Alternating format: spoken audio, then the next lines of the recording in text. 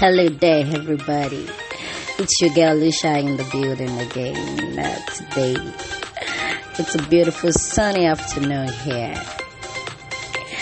And today, I just came to drop a question in your head. I want you to go to the comment section. I want you to talk to me about it.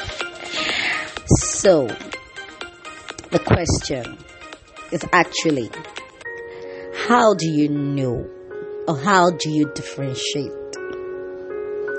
loving yourself, now self-love, from being selfish? How or when do you know that you've moved from loving yourself into selfishness?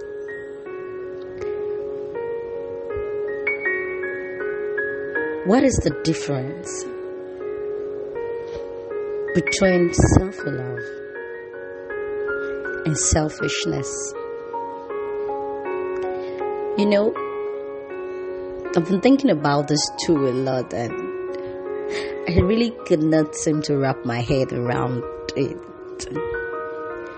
Self-love and selfishness.